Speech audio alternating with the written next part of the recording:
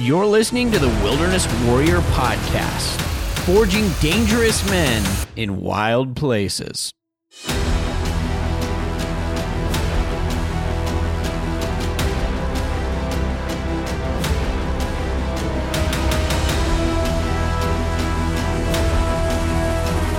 Well, welcome to this episode of the Wilderness Warrior Podcast. I am your host, Eric Kahn, and I'm joined today by the international man of mystery and the most dangerous man I know, Dan Burkholder. Dan, why are you so dangerous? I actually don't know how to answer that question, but maybe I will later. Give you a minute to think on that. Yeah, come on, Dan. It's like Iceman, Top Gun, right? I can't fly with you, Maverick. You're too dangerous. I often say this about Dan. I don't think it's like that at all, actually. I do have a firearm on me, like right now. Well, that is pretty dangerous, Dan. I'm not going to lie. Speaking of danger, we're going to be talking about that in today's show. Dan, we're talking about danger, and we're expounding on this show's tagline, which is forging dangerous men in wild places. Now, if you were with us for the last episode, which was episode 3, we talked about forging, and now we're going to be talking about danger.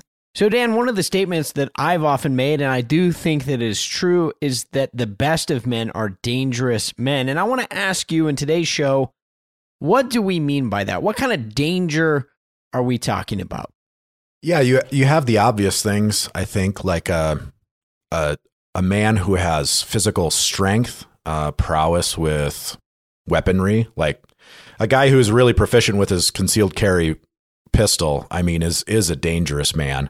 That's more obvious, but I think there are other categories that maybe we don't think of, when we talk about dangerous men. And 2019, I had this goal that I set out to be a dangerous man. That was actually like, I don't think I'm a very dangerous man. I want to be a dangerous man, but I did mean get my concealed carry again, because when I moved, I didn't have reciprocity. So I got my concealed carry and became proficient in my firearm, my concealed carry gun. But I also meant like economically, I meant mentally, and I meant spiritually. And so it's more than just a physical thing. For example, economically, one of my concerns was that I was a debt slave, and I still do have a mortgage, but I made radical life changes and strides in 2019 to begin paying off my debt so that I will be debt free in 7.5 years. Because I didn't want to be a slave. And the reason that makes a person dangerous is because you are a freed man. You are not beholden to anyone financially for that debt. Nobody can say your debt is due. You own everything that you have. There's nothing that you have that is borrowed. And so you become a dangerous person because you become really difficult to cancel or to manipulate at that point. Same thing, economically speaking, with being a wage slave. And that's kind of an offensive term, and it's meant to be. But if you are beholden to another person to pay your salary, you're building their household, you can be fired at any time, unless you work for the government. And then it's a really pain in the butt process, but you're still a wage slave to the government, which is even worse in a lot of ways. But so my goal was to start some side hustles and some investing so that I would not be beholden to anyone for my income as well, which makes you obviously a person who doesn't have debt and who is independently getting their income is a very difficult person to manipulate monetarily or economically. And then it starts bleeding into other areas, like your house becomes a hotbed of economic activity. And so now you have a household that's producing something that's paid for. And that's a dangerous, dangerous household because you're independent. You're not beholden to anyone. And so those are some of the things that I thought through. And those are some of the things that make a man dangerous. Yeah, I love that, Dan. That's great. And I especially think one of the core things is what you talked about, that the setting up of your life so that you're dangerous in the sense of you're a free man, right? You can defend yourself. You can defend your family. You're not beholden to other men. You're not enslaved to anyone or anything. And this does indeed make you more dangerous. I also think it's worth pointing out that we normally, like when you think this person's dangerous, and say they're driving with a cell phone, they're swerving across traffic, right? The kind of danger we're talking about is not this. This is recklessness. So we're going to unpack this statement in just a moment. We're going to say something like men are sharp knives, right? They're sharp and they're dangerous, but they have to be used for a purpose. And so really, we want to make that clarification. It's not about recklessness, but it is danger that's controlled and used for a purpose. So I want to jump into the manifesto now and what it says. It says that you don't make men good by softening, weakening, or domesticating them, but instead, good men are incredibly dangerous and they're sharp, right? Men who have had that under voluntary control. They know how to fight, they know how to pull a trigger, or they know how to slit the throat for the protection of the weak and the prosperity of their people. So, Dan, again, I want to go back to the picture that we're using here. And this picture, right, is of a knife, its sharpness, and it's being used for a purpose. Why is that a good picture for a man in terms of what danger is and what danger and the man is for? Yeah, when you're looking at the virtuous man, again, which is redundant because virtue apparently means masculinity to a degree. When you look at the virtuous man, he is the most dangerous man. He's a husbandman or a shepherd. Like, what does a shepherd do? He protects the flock. He protects people that are in his charge. He's a lord. Lords are dangerous. They are rulers of their realm. Men are saviors, which means that they will give up everything for the protection of their people. They will give themselves up to physical harm or even death. Their time, their money, everything is for the sake of those that they are willing to protect. Some of these other aspects really describe the most dangerous man is a man of virtue, a man with self-mastery. We talked about it in our forging episode, that a man who is self-controlled is untouchable. Like you can't move him because he has self-mastery, he has self-control, he is disciplined. And so he is not easily provoked. But when he is provoked, look out. Yeah, and I think it ties in really nice with the last episode, this concept of training and discipline that we talked about with forging. And I think particularly of weaponry, you can think about firearms. I think about going to some of the training courses that I've been to. And who are the most dangerous men? Well, they're the ones who have trained themselves, right? They've disciplined themselves. They've shot thousands and thousands of rounds. They've practiced everything from clearing rooms to breaching doors, you name it. They've trained on it. And so they're very dangerous men in this sense. On the other hand, you have people who show up to the range and they're dangerous in a different way. They're reckless dangerous. Flagging people with a firearm would be something that is reckless. You see this all the time at the range, especially from people who are inexperienced. They're not trained. So these are not people who have their violence, their dangerous capacity under a controlled voluntary mastery. And that's not what we mean. We don't mean this recklessness. Of course, in warriors, you can easily see this. They know how to fight well. They know how to tie that to something too. So I want to ask you this question. Why is it important as men that we see that we have this dangerous capacity, but we need to be trained, we need to harness it so that we can control it and use it for the right purposes? Yeah, Eric, I think that's a really good question. A man who is dangerous in the way that you've discussed, who is a master of his domain, a master of himself, is dangerous towards the enemies, which we will probably have to define. Dangerous to whom and dangerous to what? But a dangerous man is one who will protect his legacy, who protects those who he's responsible for. Because one of the things that is repeated ad nauseum is that men don't get excuses. Men get responsibility. That's what men were made to do, is to take responsibility.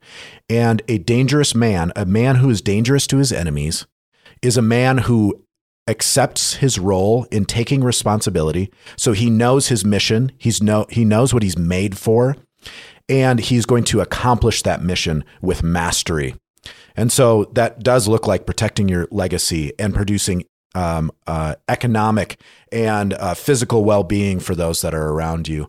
It also makes it very dangerous towards your enemies, because if you have a man who is a master of his domain and you bump up against him, that's what we appreciate about some of these guys who are like, this guy owns the libs on YouTube. It's because he's a master of that domain. Or the guy who is like a weapons instructor or special forces, or the guy who's, a sports, like an athlete, like a Patrick Mahomes in the Super Bowl. Like, people want to see that because that guy is dangerous. He's a master of his domain.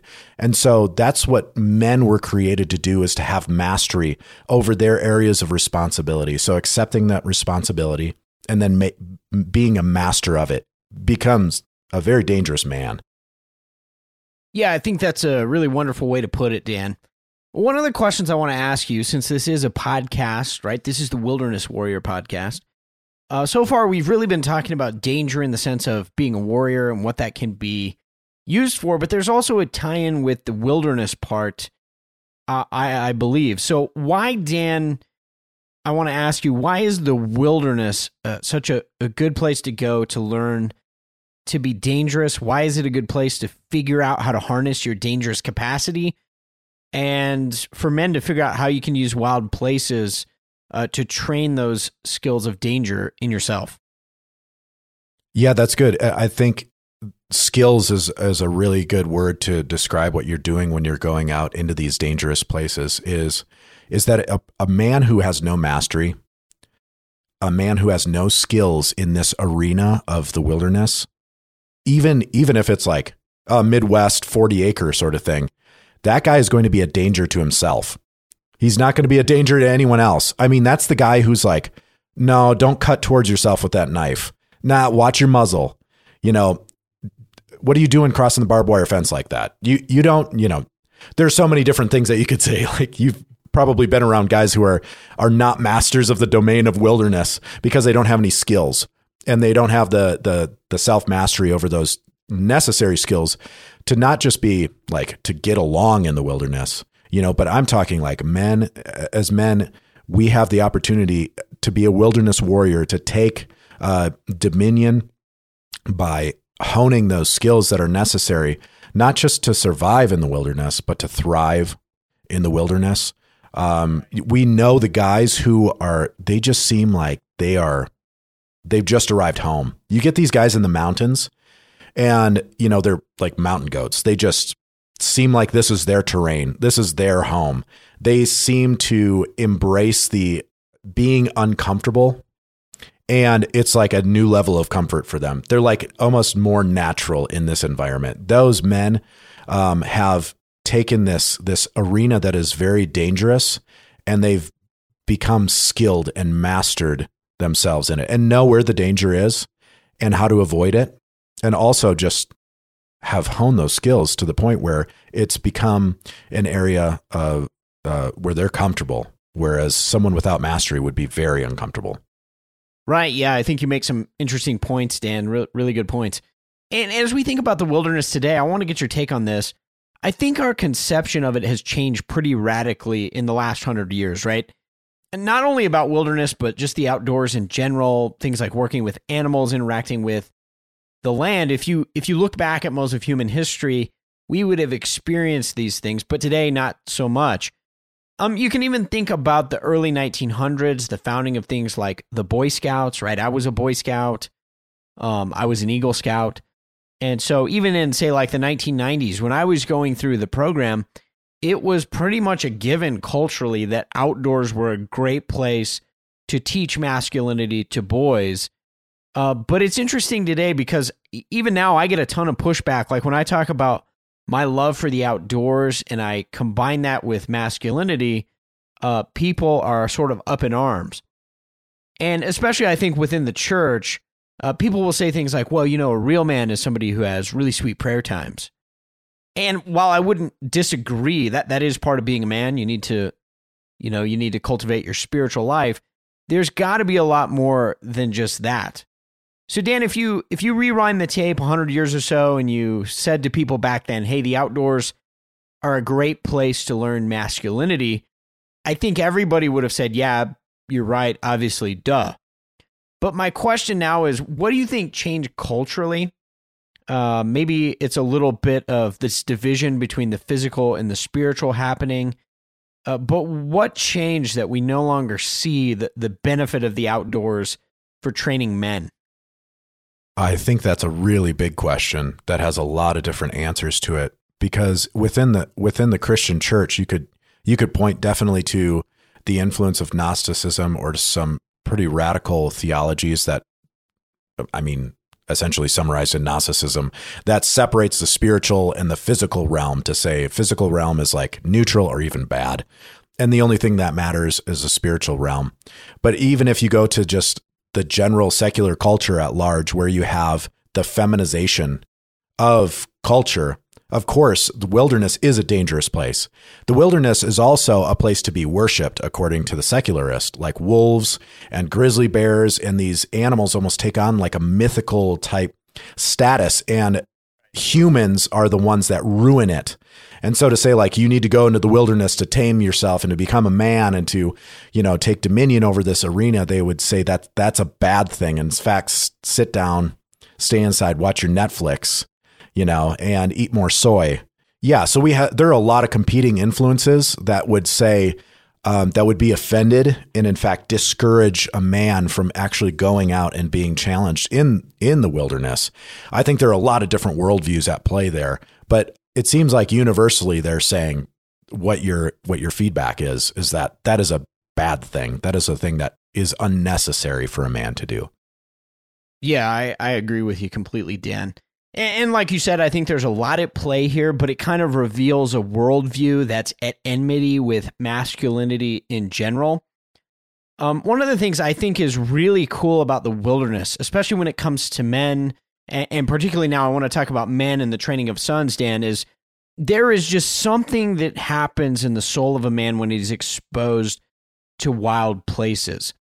So when you go out into the wilderness and you're exposed to the goodness and the beauty and the glory and the grandeur of creation, you see these wild places and like the world appears bigger, right? You realize that what you see on your Twitter feed, right, it's not everything. And there's sort of this grand sweep and beauty that can just overtake your soul. I know that's happened for me so many times. It's one of the reasons that I keep going back. And I think this is a really good thing for men to experience, for boys to experience. I find in myself, it makes me yearn more for things like virtue, right? I long to be a better man, to somehow live into this glory and beauty of creation that I'm experiencing. And I was thinking of an experience this last bow hunting season. I took my son and we hiked up into this basin. We parked at the trailhead, and I don't know, it was maybe 2.5 miles of a hike in before like the tree line opens up and you could see this entire basin. And for like 1.5 miles back, just this beautiful vista. And here we are, we just come out of the trail through the trees, and this creek is flowing through the bottom of this drainage basin. And I'm telling you, like, the Rocky Mountains are just breathtaking, absolutely breathtaking. And the sun is on the horizon behind a cloud, and it's just beautiful. And I remember the moment because I turned, and my 13-year-old son, he had stopped in the trail, and I was like, what is he doing? I thought maybe he'd seen an animal or something like that, And I stood there next to him, and we were watching down the draw, and finally I turned and I said to him, I was like, what do you see? Do you see something? And he said, I just can't believe this place, Dad. It's so beautiful. It's so big, and it makes me feel small, but in a good way. And that's, I think, exactly the experience that I would point fathers to get their sons to experience. You're not going to get that in front of a screen.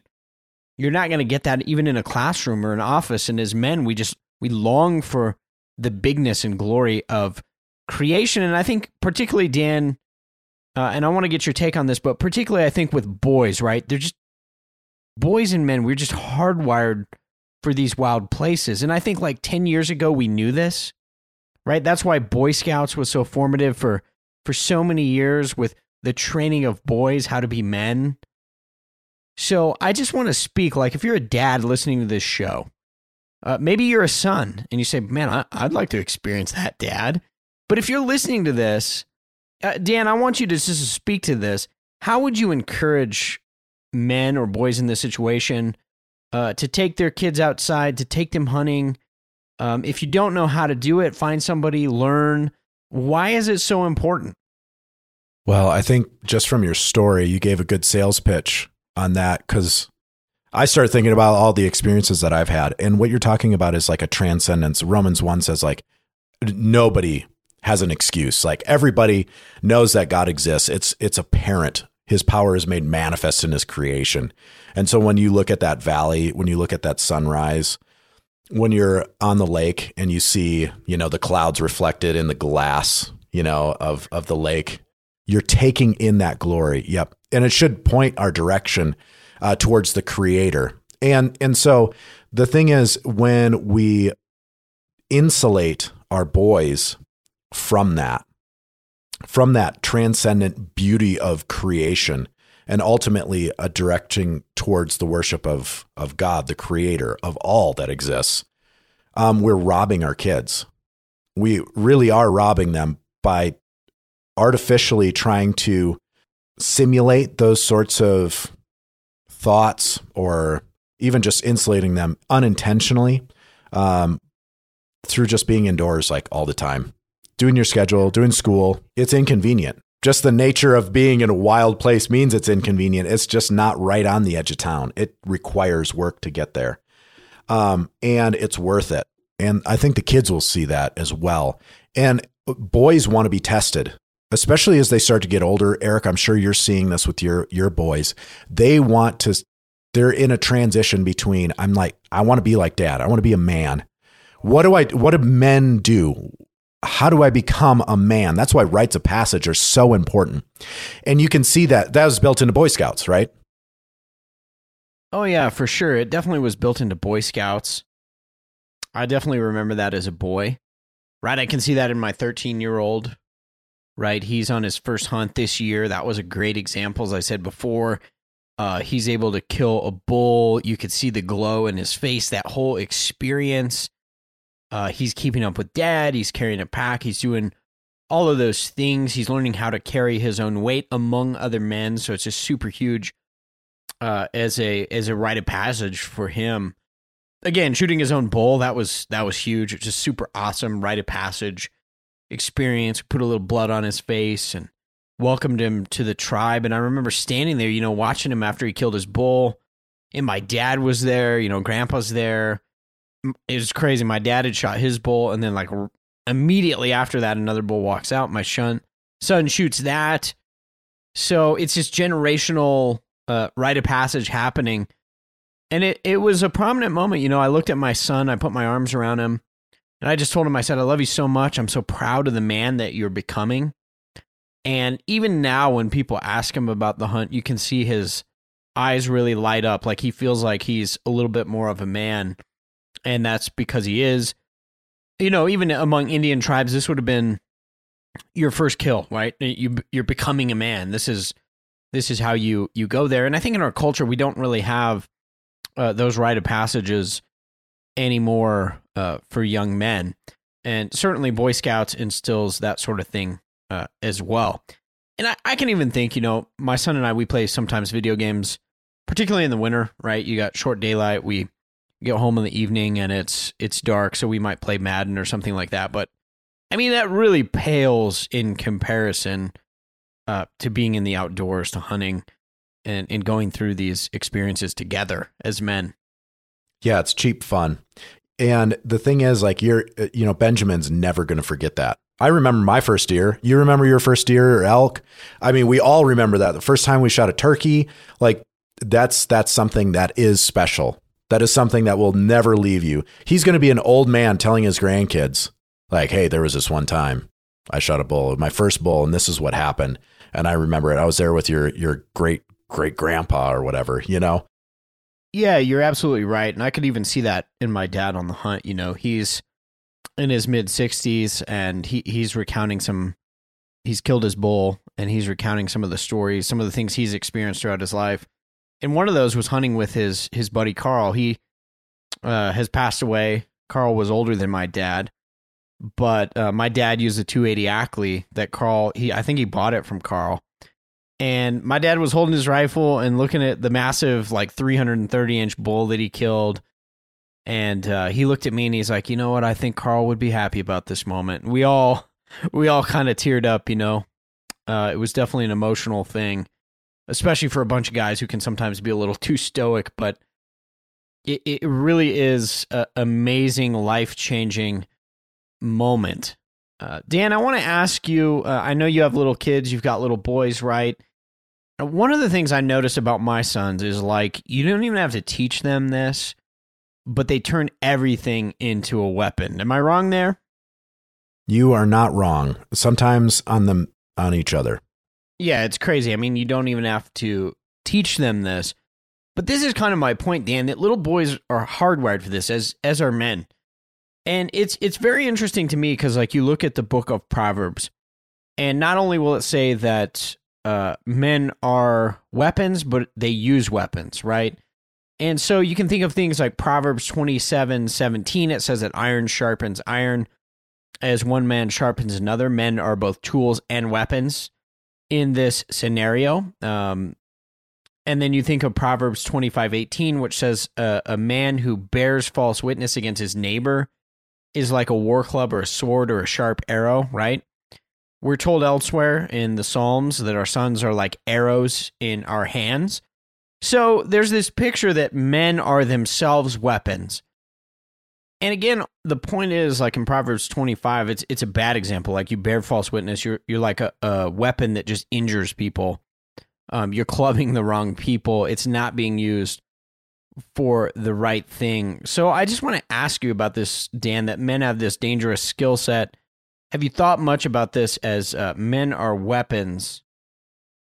Yeah. In a lot of ways, it also has crossover to another podcast that I heard this. I mean, it was an amazing podcast. It was called the Hard Men Podcast with Eric Kahn. Yeah, it was on risk. And that has a lot of crossover with this. But so I would recommend you go and listen to that episode. I don't remember what it's called, but it was a really good one. But yeah, a man can be a master of what their vision for their life is and be dangerous and be a detriment. For example, a guy who is become a master at drinking and becomes a drunk and is a danger to their whole family and to their whole legacy. That man is a bad weapon. He has honed his skills. He is the best at getting drunk, and he is a danger to everyone around him. That is a bad weapon. And it just depends on what, kind of like you said with the arrow, like the best way to stay safe is to point it in the right direction. And so a man who has self-mastery that is pointed in a good direction will be a blessing to those that are under his care and around him.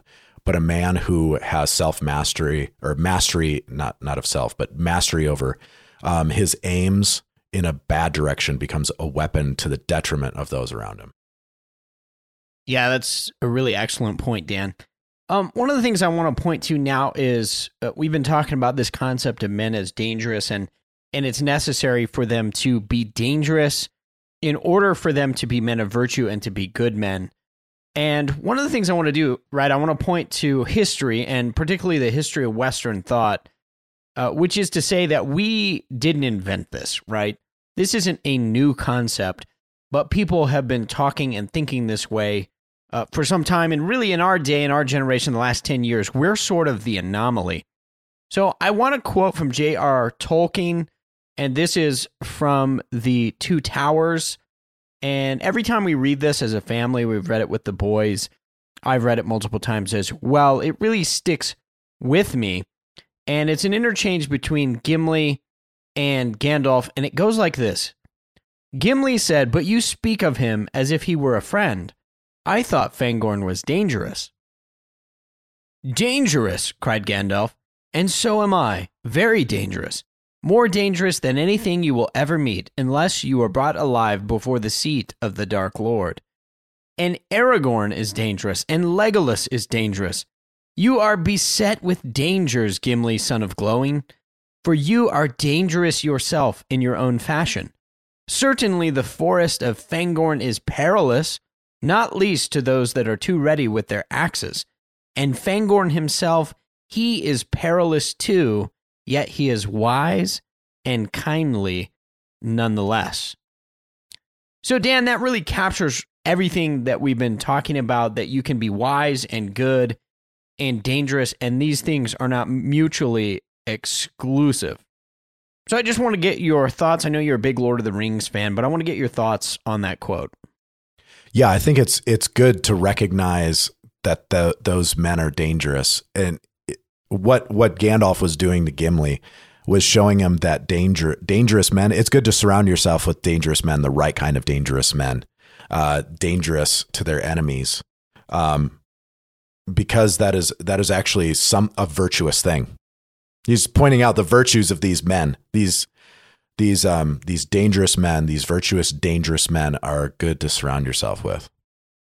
Yeah, I think that's a really interesting and good point too, Dana. And this is something that we'll continue to talk about in a later episode as well. But it's this idea, right? There's a fellowship, right? Of this group of men fighting together to destroy the ring, get to the mountain, etc., fight off the enemies. And it points to something that we need as men as well while we're training and we're honing our dangerous skill sets, that we really need to do that in the midst of a band of brothers, right? You can think of gangs of men, you can think of armies. This training is always done together with other men, not in isolation. So I want to ask you, Dan, why is it so important to find a gang and to be part of a gang to train with your brothers? Yeah, it's important first to identify the right men to be in a gang with. And a lot of times, like if we're talking about the wilderness, go hunting with a couple of buddies or a couple of acquaintances, and you'll get to know them really quick because their true colors will show once they're uncomfortable or once they're actually put into a position to where things are difficult and they're uncomfortable. You will see their true colors. And so that's, I think, the first thing is like making sure that you're around the right men. And when you find men that are masters of their domain, that have self-mastery, that those are the types of men that you should surround yourself with because you will become like them. It's just a law of the universe. It's an inevitability that you will be like those that you surround yourself with. So, which is a good thing if you pick the right men, and then you will have loyalty to one another because you're not made to do this alone. You're not made to fight alone. So it would be best to have virtuous, dangerous men that are more competent than you in some areas so that you can be like them and then they have your back as well. Yeah, that's an excellent point. And it segues to, Dan, not only do we need brotherhoods, but something that I've highlighted continually at the Hard Men podcast and then here as well, is that men not only need a brotherhood, but they need a mission, right? You need to know not only that you can be trained and honed and sharp and dangerous, but you have to understand the bigger picture. What kind of mission, what purpose are you serving? So I want to talk about mission just a little bit. And I want to look in particular at Genesis 1:28, which is really where God gives man in creation. He gives man his mission. And so like men are hardwired for something. We're actually told what it is. And in Genesis 1:28, we're told that man is to be fruitful and multiply. He's to fill the earth and subdue it, and he's to rule over it. So I want to start by unpacking that, right? Fruitful and multiply, subdue, and then rule over. Just a little bit what's happening in this passage and what is our mission as men. So Dan, I want to ask you if you would unpack what is the fruitfulness that is referred to in Genesis 1:28. It means making more of yourself. So it means like having kids, but it's not less than that, but it's more than that. It's not just making kids, but it's also caring for them and making sure that they are, because you're responsible for what you've made.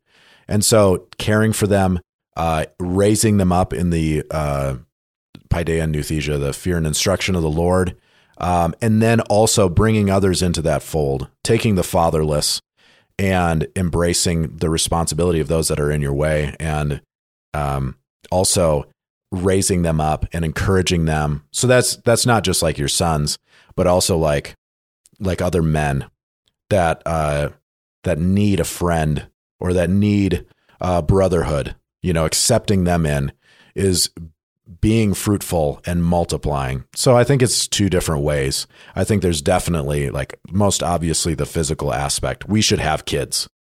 Like, if you're intentionally barren you're married and you can have kids, obviously that's a something to consider. But if you can have children and you're being intentionally barren, you should have kids. Like, you're just robbing yourself of your own blessings and from the commands of God. But then also, it's not just a physical thing. It's also, like I said, the brotherhood, bringing other people in. That's why we weren't meant to be alone. That's why churches exist as a body of Christ, and to invite people into that, to be formed and shaped by that community. Yeah, you're exactly right. And again, this is why groups like the Boy Scouts were formed, so that men and boys could be experiencing this fatherly training of sons and skill sets, this forging that would happen alongside one another. And it's sort of this principle of raising up an army, right? That your fruitfulness is for something, and it's for discipleship and formation of character. The other thing I want to look at in the text next, Dan, is subduing and ruling or taking dominion. So this is really why you raise up an army, right? You build your gang, and then it's for a purpose, which is taking dominion. So you conquer. You're a master of your own space. I want you, Dan, to talk just a little bit about dominion. Why is it important for men to grasp this mission of dominion, right? Not just imagine a man without a mission, but he's got a strength, he's a sharp weapon, and he knows exactly what he is supposed to be doing. Yeah, well, you'll find really quickly that a man without a mission is one that's exhausted, has burnout, is kind of like, just feels like a worthless human being, because he's meant to work. He was made to do something. Like you said, men are weapons. They were meant, like, if a man is a knife, he was meant to cut. That's the whole reason that knives exist. As an example, I was having a conversation with a young man earlier today. I told him, like, you need to have a vision for your life and to, like, recklessly go after that vision for your life. And so for me, just as an example, I have three things. I want to pass on an inheritance of faith, I want to pass on an inheritance of culture, and I want to pass on an inheritance of wealth to my generations. And so everything I do gets funneled into those three categories, and recklessly, I'm going at that. That's how I'm taking dominion through my generations. And obviously that looks like, I don't know, maybe keep your yard, like fix your house. That would be like, make your bed is the, clean your room sort of thing. But yeah, a man without a mission is going, you literally feel like you're wasting your life, because you're wasting your life. And so I don't know, what do you think about that, Eric, as far as like man with a mission or a vision? What does that look like to you? Yeah, so I mean, I agree with you completely, Dan. When I think of dominion, I think a lot about culture building. I think about my household, and I think about my sons. Like, what culture am I going to pass on to them? What am I going to leave behind with them? Because ultimately, our lifespans are really short. 70, maybe 80 years, if we're really lucky. And that's a pretty short time span. And so I'm thinking a lot about, what am I going to leave behind? Wealth, as you said, a legacy of faith, and then how is the work that I'm giving myself today, like giving myself to, how is it leaving a lasting impact, not only with my kids, but with other men as well? And ultimately, how are we conquering and gaining mastery over our own spaces in the entirety of creation? So we want to build culture, and we want to fill the earth with the glory of the Lord. And so how do we do that? We all have different roles in that, but it's every individual role has to have that aim in mind. And then just the other thing I would say is, for me, understanding dominion, I'm helped in wild places because I'm going back to my roots, right? As a man, made from the dust, made to work the ground, made to oversee the animals and to manage them and subdue creation. That really gives me this kind of grand sweep in my mind of, like, I go in the woods, I go in the wild, I come back, and I understand, like, I'm here for a much bigger purpose than just, getting this task done for work, getting a little pleasure, enjoying a few things, and then putting my head back down and going to it. It's the glory of creation that teaches me that. Yeah, I think you're right. You know what's interesting? I think there's a perception that is, we've all been familiar with this perception, and I brought it up earlier, that humanity is a plague to the earth. Like that is something that we're taught, where it's hammered into our heads through mainstream media and in public schools, is that, oh, men are actually just a plague. You've heard time and time again, like, oh, it was humans that, hunted this to extinction. And so, and you know what? That's right. Because men are dangerous. And when that's directed in a wrong way, to not take dominion, but just to take, to take for themselves. Not to manage it, not to take dominion in the correct way, which is to care for something, to make it fruitful and to multiply it. And so that's a lie, first of all, that humanity is like a plague to the earth, because I guarantee you go into the Midwest and you look at a piece of property of timber that has never been touched versus one that has had timber management programs on it, where the less desirable trees are cut down and left to sit. So then there's more forage for animals and cover for small game and for birds, and encourages undergrowth, which ends up flowering and giving more browse to big game. Like, you look at that property versus the one that's never been touched, and which one is going to be more fruitful? Which one is better? And it's going to be the one that humans touched. Yeah, absolutely.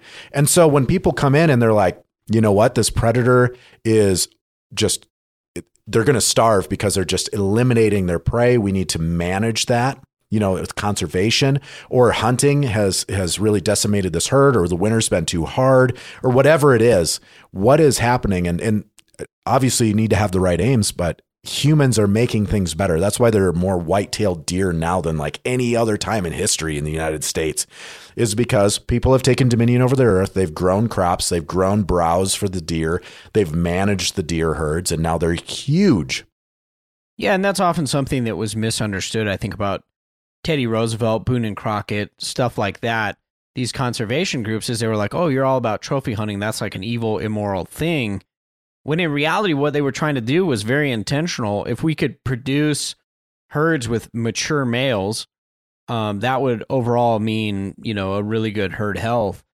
And so, yeah, Teddy Roosevelt and others developed these principles of conservation, which really is a reflection of taking dominion, subduing, managing, being a good steward of the entirety of creation. Right, you've got to both cultivate the land, you've got to tame the wild beast, deal with wolf populations, stuff like that. Yeah, quite often you'll note in the scriptures that the wild beasts are sent as like judgment, or that, like it becomes a bad thing in a. Yeah, I mean, it's settling a land, driving out the wild beast. That's what it meant scripturally, but that's also what it means. I'm reading a Daniel Boone biography. And that was the first thing they did. They go into Kentucky, they go into wherever, and they're going to drive out the wolves, That's how you build culture. That's how you build civilization. You don't want the wolves eating your little kids. No, you don't want wolves eating your children. Yeah, it also comes with the presupposition, which would be way off topic, of what the earth is actually for. And, if humans are a plague, then it's for not us. And that would also tell you something about the person's worldview, what they think about humanity, instead of us actually making the earth into like a garden state, into taking dominion and making it flourish and be fruitful, and to fill it with humans. Yeah, I think that's absolutely right. Well, Dan, it gets to kind of the next thing I want to address from Genesis 2:15, that man was put in the garden to work and to keep. So it's kind of this twin thing of cultivation on the one hand, management of species, animals, properties, territories, etc. And then on the other hand, you have your keeping, which is your war fighting, your protection of those same peoples and territories. So this is really where we say men are supposed to be dangerous. I think it's important, again, to realize that it's for something, like it's applied to the protection of your people. It's applied to working the ground by the sweat of your brow. It's for this fruitfulness. And again, as we said before, this is what a soft, a weak, a harmless man is actually not good for.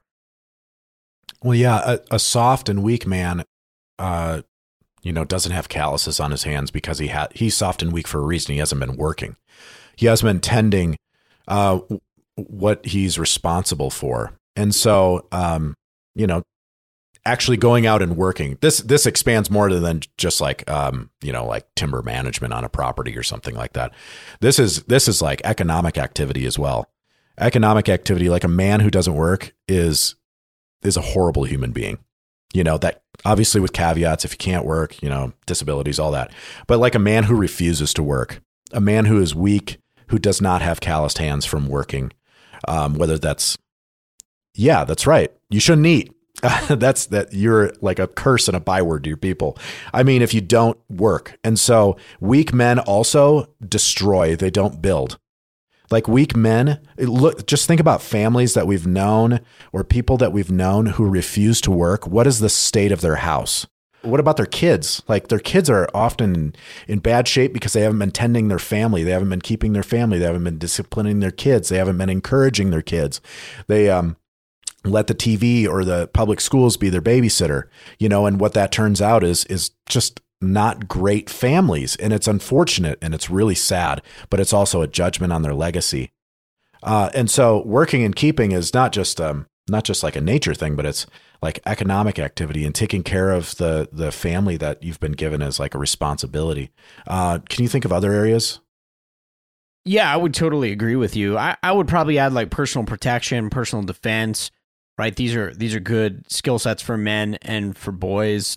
And there's a lot of crossover. That's one thing I've really appreciated about the wilderness and hunting in particular is like it's going to expose you to firearms, which makes it easier to transition into handgun, shotgun training, rifle training, that sort of thing. And again, it could be for personal protection in your home. It could be, you're hunting alone in archery season. You realize like I should probably have a handgun in bear country. And I think that's another thing, I've really learned from John Lovell of the Warrior Poet Society is like, you always need to be prepared to defend your family. As a man, you should be ready to do that. It means being prepared, having, first aid kits in your vehicle, some things on your person. It means having flashlights, EDC knives, everyday carry knives, having spare mags, having your firearm on your body at all times. Right. It might be the wilderness, or it might be going to the gas station with my family. It means, keeping an eye on everything that's going on, keeping an eye on your surroundings. You're not zoning out on your phone. You're not, just not paying attention.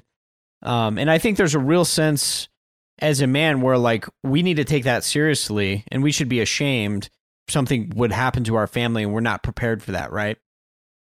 And I even think of early churches in America. A lot of those churches, it was a requirement that you come to church armed because of the threats, the hostile world around you. And you were required, it was a requirement to defend your people and those people in your community and church. Yeah. And you're also taking responsibility as that sort of man. You're a blessing wherever you go, right? So with your family or even without your family, if you're in an area and there's a danger that's presented, they just met like someone they did not want to meet. And that is a blessing for the community as well.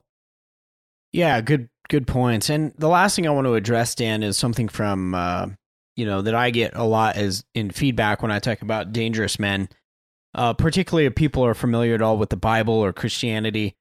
They will say to me, well, doesn't Matthew 5, verse 5 teach that the meek shall inherit the earth? And doesn't meekness mean being just a nice guy? And so I just want to unpack that here for a second. Really, it's interesting because when you look at that passage, meekness does not mean what we think it means, which would be weakness, nice guy syndrome. You're just limp-wristed and you can't stand up for yourself. You won't defend yourself. In fact, it's not at all what it means. The Greek word that's used for meekness is praeus, and praeus is a word that would describe what you would do to a warhorse, right? You would meek a warhorse. And it doesn't mean that you castrate the warhorse. It doesn't mean you neuter the warhorse. What it means is that you bring that warhorse under your control so that all of its raw strength and power is harnessed for a purpose. And I think that is a phenomenal picture, actually, of what men should be. It's not that we should be weak. It's not that we should be neutered, but we should have these dangerous capacities and we should have them under voluntary control. Well, I think that's a perfect place to wrap things up. Dan, I appreciate the conversation. To our listeners, we appreciate you. Be dangerous, men. Have it under control and learn how to use your dangerous capacities for the right mission and the right purpose alongside other men who have your back.